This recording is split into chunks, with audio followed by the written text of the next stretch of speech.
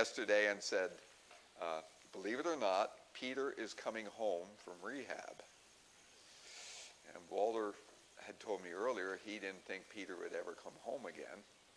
But he claims that the people at rehab said he's healed, and if he wants to stay, it's $400 a night, because the insurance, once you're declared healed, then get out. So he has to go get him. And he said about church today, and I said, well, why don't you just take the day off and concentrate on what you have to do at home, and we'll see if Megan can play. And Megan was very gracious and said that she would be glad to do that. Oh, I don't know if she's glad to do it, but she said she'd do it. So she always does a very good job. So that's what's going on there. And I have to commend you people, because Davey was showing me on his phone all the churches that were canceled completely, and here we are. But then again, we're pretty tough, so we are here. It's important.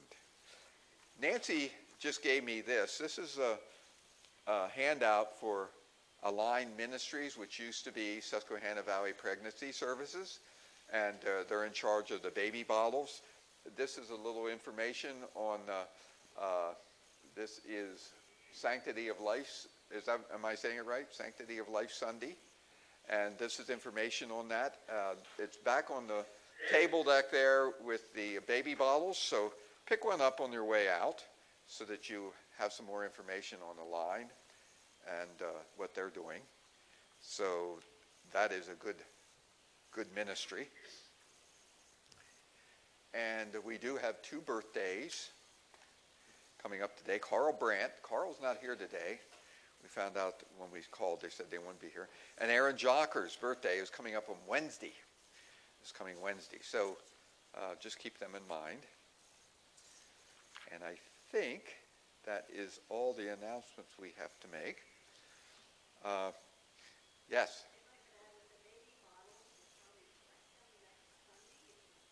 Okay, did you all hear that? Baby bottles will be collected next Sunday. So, like I said the other Sunday, last Sunday, you don't have to fill the baby bottle up. If you want to have a statement from them, they like to have $50 or more for them to issue a statement. That's understandable, because if somebody just puts $1 or $2 in, that's not profitable for them to send out a statement. But please pick one up and put a little bit of change in at the least and bring it back. So that would be next Sunday. So we'll do it that way. Okay, well, drum roll. It's a prayer ministry guide.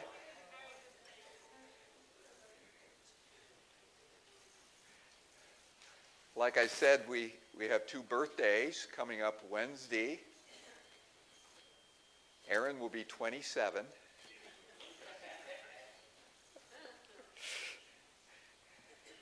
And I think Carl will be 32.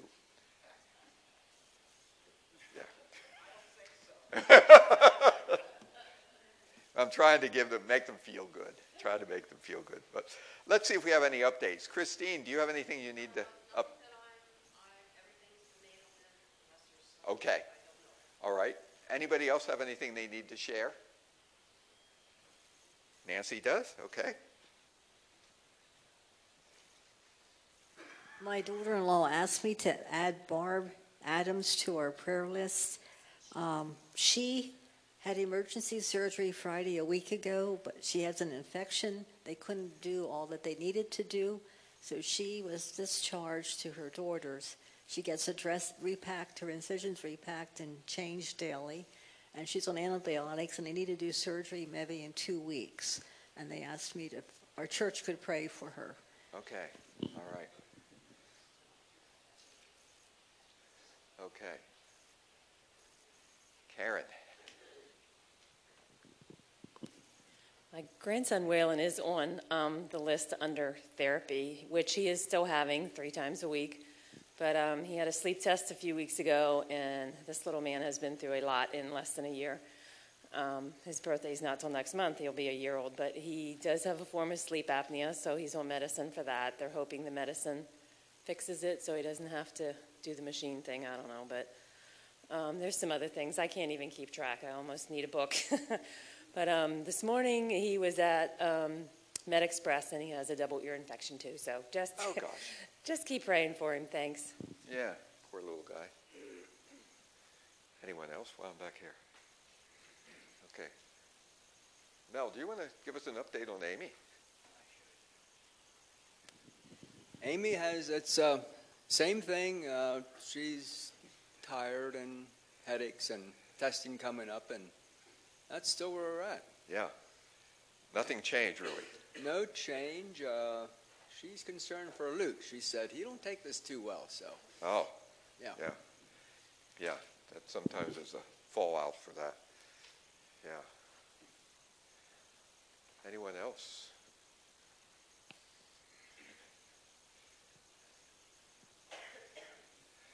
Okay. As we go into prayer, keep Walter in your prayers for his needs for Peter coming home, and I don't know what's going to happen there. Walter has a hard time just taking care of himself. So we'll see how this goes.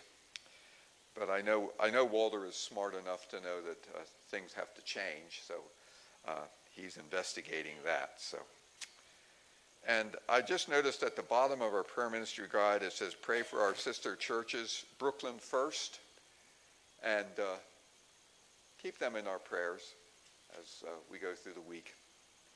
So let's come together in prayer. Heavenly Father, thank you so much for everything you have done for us. As I said before, all good things come from you, Lord. And because of that, we turn to you and we pray that you will intercede on various illnesses and sicknesses and, surgeries that are necessary, all different things. You have made our bodies so intricate, so delicate, and everything works for the good as you have planned. But if something gets out of whack, we know it can cause disastrous results. So we turn to the great physician, the one physician who is above all physicians, our Father in heaven. Thank you, Lord. Thank you for being the one that we can come to and pray, no matter what. And we pray for various illnesses and sicknesses, but we also pray whenever you heal and restore people to their original health. Thank you, Lord. Thank you. And Lord, we pray for folks that are having birthdays. Let them have a wonderful time, Lord. Looking forward to a new year of their life. Thank you for that. And we also pray for Brooklyn First, church that we don't know their members. We don't know. I could not drive there if I had to. But we pray for them. You certainly know where they are. You certainly know those individuals intimately. So touch them, Lord. Let them know that we are giving them the best because we go through you. And that, what more could be better than that? Thank you, Lord. Bless this congregation, Lord. Keep us strong. Our people, our denomination has all sorts of problems, all sorts of serious things that are being discussed. But keep us strong, keep us close, keep us tight. And above all, keep us centered on you and your Son, our Savior, our coming King, the one who will cure us from all evils and take us into glory with him. Thank you, Lord. We pray in his holy name. Amen. Well, as I said, we do have some birthdays, and Be seated. Megan, you deserve a round of applause. This is what Paul talks about, the body of Christ, all of us coming together for one purpose, all playing a different role. And Megan, on short notice, comes in here, and there's something intimate about a piano, isn't there? You know, singing with a piano, I really like that. Not to say that I don't like the organ and what Walter does, but there's something nice about a piano, so thank you, Megan. Okay, let's pray quickly. Lord, thanks for this morning. Thanks for meeting us here in this place. Thank you for sustaining us through the night, the air in our lungs, the beating of our hearts. And Father, we thank you for the glorious snow, the reminder of purity of what you have done for us. And we ask that you would open our hearts and our minds to what it is that you want to share with us this morning. We ask this in Jesus' name. Amen. And so, not a full house today, but most of us are here. So I don't know if that means that what I have to say is specifically for you, or if what I have to say is really not that good this morning. So I'll let you decide after the service. You can tell me. But this morning we're going to be talking about life after death. And you may notice that the sermon title for today is Life After Death. And that's not a misprint, and I will get into that a little bit later. But before I do that, I want to just say something about today's sermon. One of my professors challenged me to preach differently. And he encouraged me to interact with some of the ideas of our contemporary world, and so that they can be shown to be true or false according to Scripture. And on top of that, according to him, people, all of us, we need help unmasking the deception behind some of the arguments that are present in the world today that many of you have all heard. And in his opinion, that's the job of a pastor. So I'm taking his advice for this morning. And I'm going to be talking about some things, interacting with some things that may or may not stretch you intellectually. If it does stretch you intellectually, then great, because when we're stretched intellectually, we grow. And so I just wanted to kind of give that disclaimer, it's a warning about what I'm going to say today. So, okay, here goes. So despite what you may have heard in the past, faith and reason are not opposites. Okay, they're not opposed to one another. We are not commanded to just solely take everything on faith. On the contrary, God has given us the ability to reason and to think about things and to evaluate them for their truth or falsity. And we reason every day, right? And when we do reason, we don't cease to be Christians. On top of that, God has left his imprint in us and in this world. And Paul says in Romans 1, his invisible attributes, namely his eternal power and divine nature, have been clearly perceived ever since the creation of the world. Perception there means sight, hear, smell, touch, taste. And Paul is saying all one needs to do is look around at the natural world to be convinced that God is real. Now, faith is the act of putting our trust in God, trusting him for his promises, for what he says. And so there's a growing movement in the church right now to reject the idea that human beings have a soul. And if that's the case, then there are obvious implications for what happens to us after we die. If we are simply physical bodies, then what happens to us when we die? And so this morning we're asking the question, what does the Bible teach about life after death? In other words, what does the Bible say happens to us when we die? And there are three views that have been put forward recently by Christians. One view is called immediate resurrection. And that view says that when we die, we are immediately given a resurrection body. Everyone who has died is presently living in the presence of the Lord with a new resurrection body. The second view is called extinction, recreation. When we die, we cease to exist. But when the Lord Jesus returns, we are recreated out of nothing to live again with him in eternity. And this view, I think, is a very sad view, don't you think? For it means that our loved ones who have died no longer exist because Jesus has yet to return.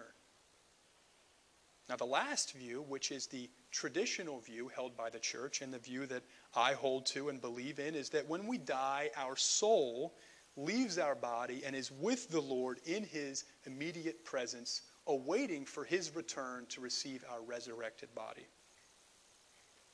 Now you might be wondering if the church has traditionally believed that is, when we die, our soul leaves our body and is with the Lord in his presence, awaiting for him to return so that we can receive our resurrected bodies. If the church has traditionally held to that idea, then how have these two other views become fashionable in the church? Why do some people within the church say that when we die, we immediately receive a resurrected body? Or why do they say when we die, we cease to exist, and then God recreates us out of nothing when he returns? And why do some people say those things? Why are these views gaining traction in the church, especially among evangelical believers? The simple answer is that those persons are being persuaded by arguments of modern science that a human being is simply a body of matter and nothing more. Now, before I talk about the reasons why modern science is opposed to the idea that we have a soul, I want to begin with God's Word, because his Word is our source of truth. And as Christians, we begin by asking the question, what does God's Word say about this subject? In other words, does Scripture tell us anything specific in terms of what happens to us when we die? Now, the Old Testament has much to say about our natures of human beings, of who we are, and also life after death. And Genesis 2:7 says, "Then the Lord God formed the man of dust from the ground and breathed into his nostrils the breath of life, and the man became a living creature." And that word breath, that word that we translate as breath, it was used in the ancient world to mean a soul, an inner being, an inner life. Psalm 49:15 says, "But God will ransom my soul from the power of Sheol." In 1 Samuel 28, surely you can probably recite the whole story for us. In the passage of Scripture, Saul visited a medium at Endor to communicate with Samuel. And from this passage, we know that Samuel continued to exist after death because he was able to communicate with Saul. And Ecclesiastes 3, verses 20 through 21 says, "All are from the dust, and to dust all return." Who knows whether the spirit of man goes up and the spirit of the beast goes down into the earth? The important thing to note there is that there are two things we're looking at. Men are dust, we return to dust, but where does the spirit of a man go? Ecclesiastes 12:7 says, "And the dust returns to the earth as it was, and the spirit returns to God who gave it." And so from those passages, and there are many others in the Old Testament, we begin to get a picture of what human beings are. We have a dualistic nature. That means we have two natures that are united together. We are physical beings on the one hand, and we are also spiritual beings on the other hand.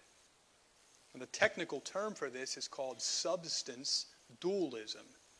I don't expect you to remember that, but I just wanted to give you that term, substance dualism. And so some people could say, well, that's what they believed in the Old Testament. But those thoughts didn't continue after the Old Testament. But that would be incorrect. The time between the Old Testament and the New Testament was several hundred years. It's commonly referred to as the intertestamental period. And we know a lot about this period of time. One thing that we know is that the Pharisees and almost all of the cultures that surrounded Israel, countries, were substance dualists. In other words, almost all of the people of that time believed that human beings had a physical nature and they also had a spiritual nature. And so just like the Old Testament, the New Testament has much to say about life after death. Matthew 23, verses 1 through 37, and this is a very important part of Scripture. Now in this passage, the Sadducees, who did not believe in the resurrection of the dead, tried to trap Jesus in a question about resurrection and marriage. And Jesus responded to them by saying that they are quite wrong in their beliefs. There is a resurrection. And more importantly, Jesus says, "Have you not read what was said to you by God? I am the God of Abraham and the God of Isaac and the God of Jacob." God is not the God of the dead. Rather, he is God of the living. And so notice in that passage, Jesus does not say, I was the God of Abraham, Isaac, and Jacob. Rather, he says, I am the God of Abraham, Isaac, and Jacob. And so notice the present tense and the past tense. If he is the God of Abraham, Isaac, and Jacob, then Abraham, Isaac, and Jacob must still be alive. That is, they must still exist. Matthew 10, verse 28, Jesus says, do not fear those who kill the body but cannot kill the soul. Rather, fear him who can destroy both the soul and body in hell. It's clear again from this passage that there are two aspects to our nature. One aspect is physical and the other is spiritual. And Jesus reminds us not to worry about someone can do to our physical body because they cannot touch our souls. Luke 23, verse 43, as Jesus was about to die on the cross, the thief next to him asked that Jesus would remember him when he comes into his kingdom, and Jesus responded by saying to him, today you will be with me in paradise. Again, it's clear from this passage that that thief would be present with Jesus, continuing to exist with him in the presence of the Lord, despite the fact that his body was about to die on a cross. In 2 Corinthians 12, verses 2 through 4, here Paul recalls an experience he had, and he says, I know that this man, and this man is Paul. Paul's speaking about himself just in the third person. And I know that this man was caught up into paradise. Whether in the body or out of the body, I do not know. Only God knows. And so from all those passages in the New Testament, we learn that human beings are physical beings with a body, yes, and we are also spiritual beings with a soul. Taken in totality, God's word consistently affirms that we have a dual nature. We are physical beings and we are spiritual beings. And so before asking the question, well, what does modern science say about this? I want to say a few things on the nature of our souls. What is a soul? In general terms, our soul is that aspect of our nature that is endowed with reason. That is the ability to think. And it's joined to our physical bodies. It is that aspect of us that has emotions, thoughts, desires, beliefs. Oftentimes it's referred to as consciousness. Right? We are conscious of something. We are aware of something. We don't really know how. We just know that we're aware of something. We're aware or conscious of things external to us. What we see, hear, touch, taste, and smell. And we're also aware of things internal to us, right? We know our feelings. We know our thoughts, our emotions. St. Augustine, the early church father, said we can define man like this. Man is a rational substance consisting of soul and body. Now, much of modern science, since about the 1930s, has been opposed to the idea that human beings are dual-natured in the sense that we are physical and spiritual beings. Now, modern science is opposed to this idea that we have a soul and says, no, human beings are just physical bodies. Well, why? And this idea has crept into the church. And there are at least two reasons. The first is that science embraces the methodologies of naturalism, and I will get into that in a moment. And the second reason is much deeper than that. The second reason is that this is an issue of worldviews. Now, a worldview, it's essentially a grand story of how someone explains everything. Where did human beings come from? Where did the universe come from? Why is there pain and suffering in the world? Worldviews try to answer those types of questions. We live by worldviews. Now, much of modern science has embraced the methodologies of naturalism. And what do I mean by that? Well, modern science believes that we need an established method to know something before we can say that something is true. In other words, I can't simply say, I know that I had coffee this morning, but I don't know how I know that. I just know it. Rather, according to naturalism, I can only know things based upon a certain method. And that method is this. Knowledge only comes to us from a third-person perspective. And what does that mean? Well, it's helpful to contrast a third-person perspective with a first-person perspective. A first-person perspective says that I, me, as a center of consciousness, have a first-person perspective on the world. Right now, much like you, I am aware that I'm standing right here in the front of the church. I know that there is snow on the ground outside. In addition to that, I'm aware of what is going on inside of me. My feelings, my sensation, the tingling in my knees from standing here, my emotions, my beliefs, my desires. I'm aware of all of those things. That's a first-person approach to knowledge.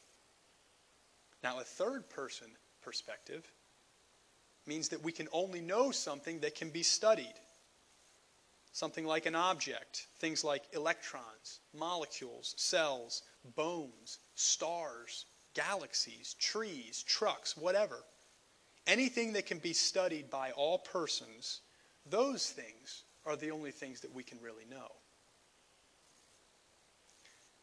Now, it might be clear that if we can only know things that can be studied by others, well, there's a big problem for consciousness. It's a big problem for our souls. Because our souls, right, they're not publicly accessible to all persons. And I can't just stand up here and say, oh, well, that's what your soul looks like. That's how it works. No, our soul is internal to us. I don't know your souls. I don't know your thoughts, your emotions, your desires, unless you tell them to me. They can't be tested in a scientific sense. And so much of modern science says, well, we need to reject this whole idea of human beings having a soul, because we have no method to test for it.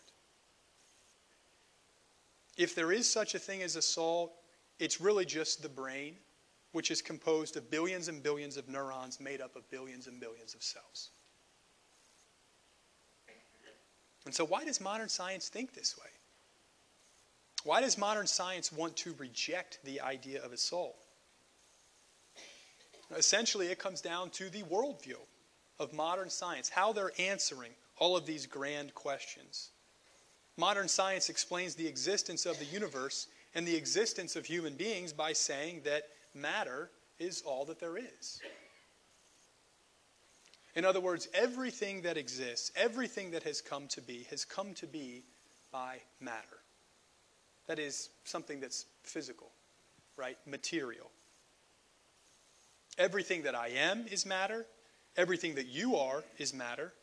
And so on. And ultimately, if everything is just matter, well then what? Well then there's no God. Right? God is spirit. But spirit isn't matter. Well, how does that work? How did I come to be if I am just matter? How did everything come to be in the universe if all that it is just matter? Well, on the naturalist view, the smallest parts of matter come together to form collections of parts, and those collections of parts form molecules, and those molecules form cells, and those cells form organs, and those organs form organic matter, and so on and so on. The entire universe consists of a collection of small little parts that stand together in relationships to form new structures, new things. There really isn't anything new in the universe, according to modern science, according to this view. I'm not a new creation. You are not a new creation. Really, all you are is just a new combination of matter that has already been in existence for billions and billions of years.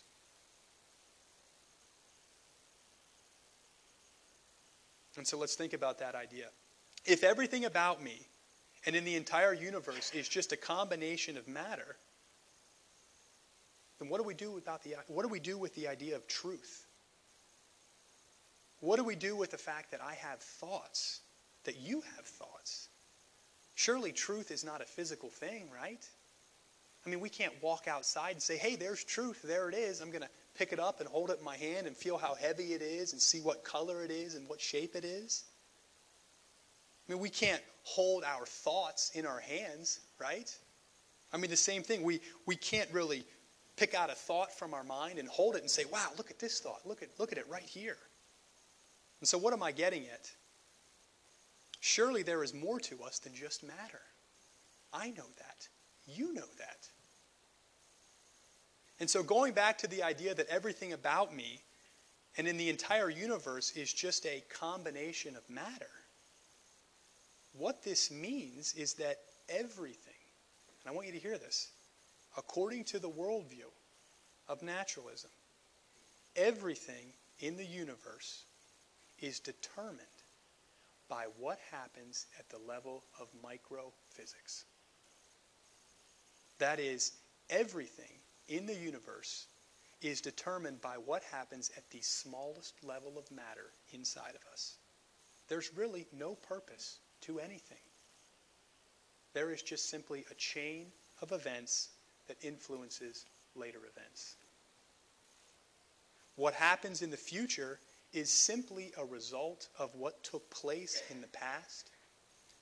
And in terms of human beings, everything that we do, hear this, everything that we do is a result of what has and is taking place inside of our body at the smallest level of matter.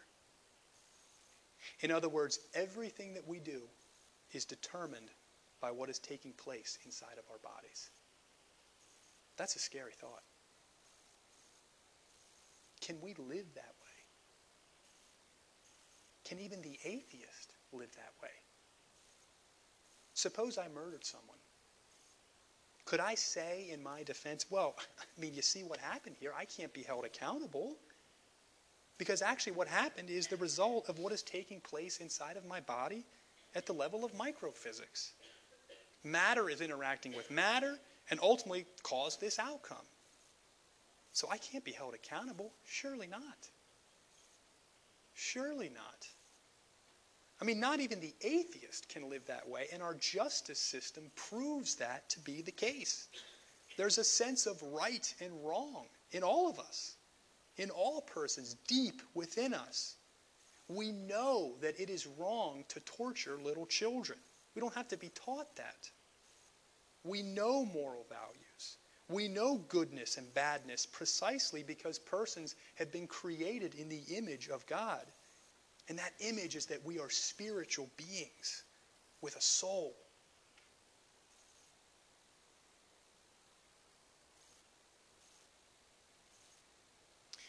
If matter is all that there is, then is it wrong to kill a little baby? A baby in the womb? I mean, this is the worldview of naturalism. And this is why they reach these conclusions. Jesus says in John 11:25, I am the resurrection and the life. Whoever believes in me, though he die, yet shall he live. And everyone who believes in me shall never die. So what does the Bible teach about life after death? I believe the Bible consistently teaches that after death, our souls are separated from our bodies and continue to exist in the presence of the Lord. When he returns, those who have died before his return will be joined together in resurrection life into a body-soul union once again for all of eternity. And those who are still alive when he returns will be instantaneously transformed into their resurrection bodies to live with us and with the Lord in eternity. And so Jesus heard that his friend Lazarus had died. And he was very upset over this. I mentioned before a few weeks ago that some people say the most powerful verse in all of Scripture is from this passage in John. It says, Jesus wept. It's one sentence. Jesus wept. He was upset over the fact that Lazarus had died. And he was grieved by death, so much so that he came down to heaven to give us new life.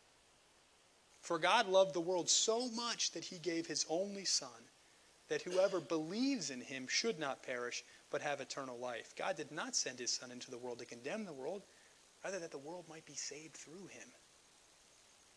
And so what do I want you to take away from today? Well, there are two things. Number one, the Bible consistently speaks to the fact that we as human beings have two natures.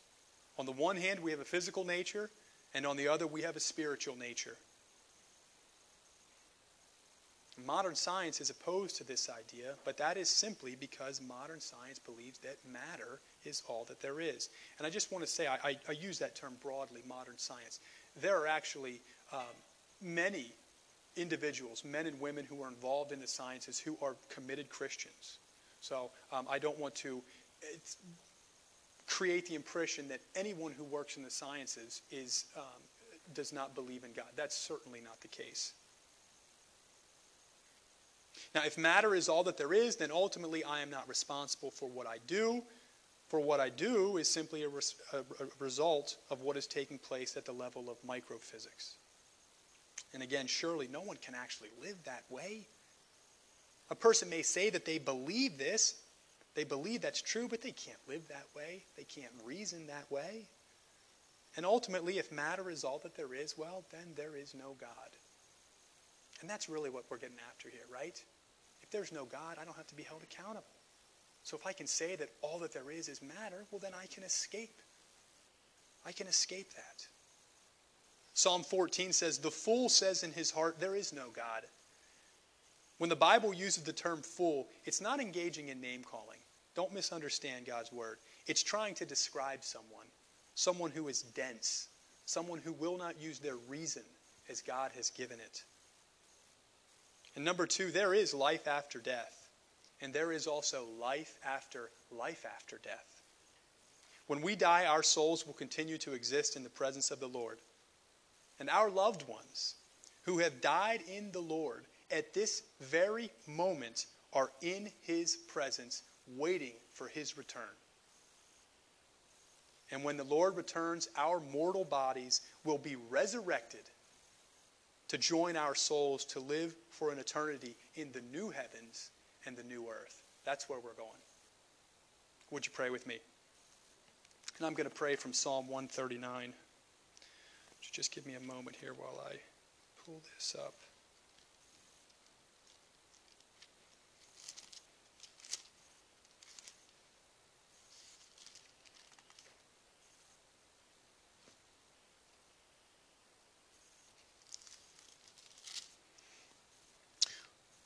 O Lord, you have searched me and known me. You know when I sit down and when I rise up. You discern my thoughts from afar.